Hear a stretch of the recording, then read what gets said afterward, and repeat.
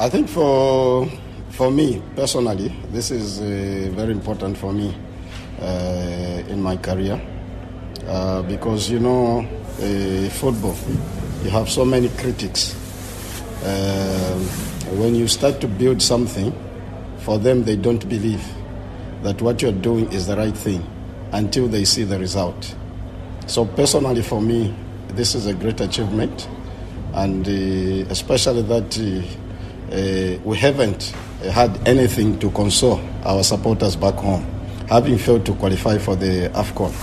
So at least this is a consolation and then a sign that there's future in our football in Zambia. We are very happy as Zambia because we have seen the Cosafa growing, especially when you look at the level of competition where it has reached. I think it is helping us a lot to develop our teams.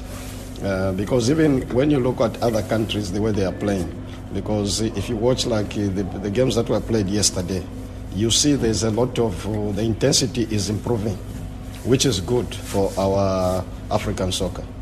So I believe even us, it has helped us to build this team, because even as we go into the CHAN, at least we have something to go and work on as we go back home in Zambia. I give credit to the Botswana national team because I coached in Botswana in 2005. I saw their national team, how it was playing. When I see them playing today, there's a very big improvement.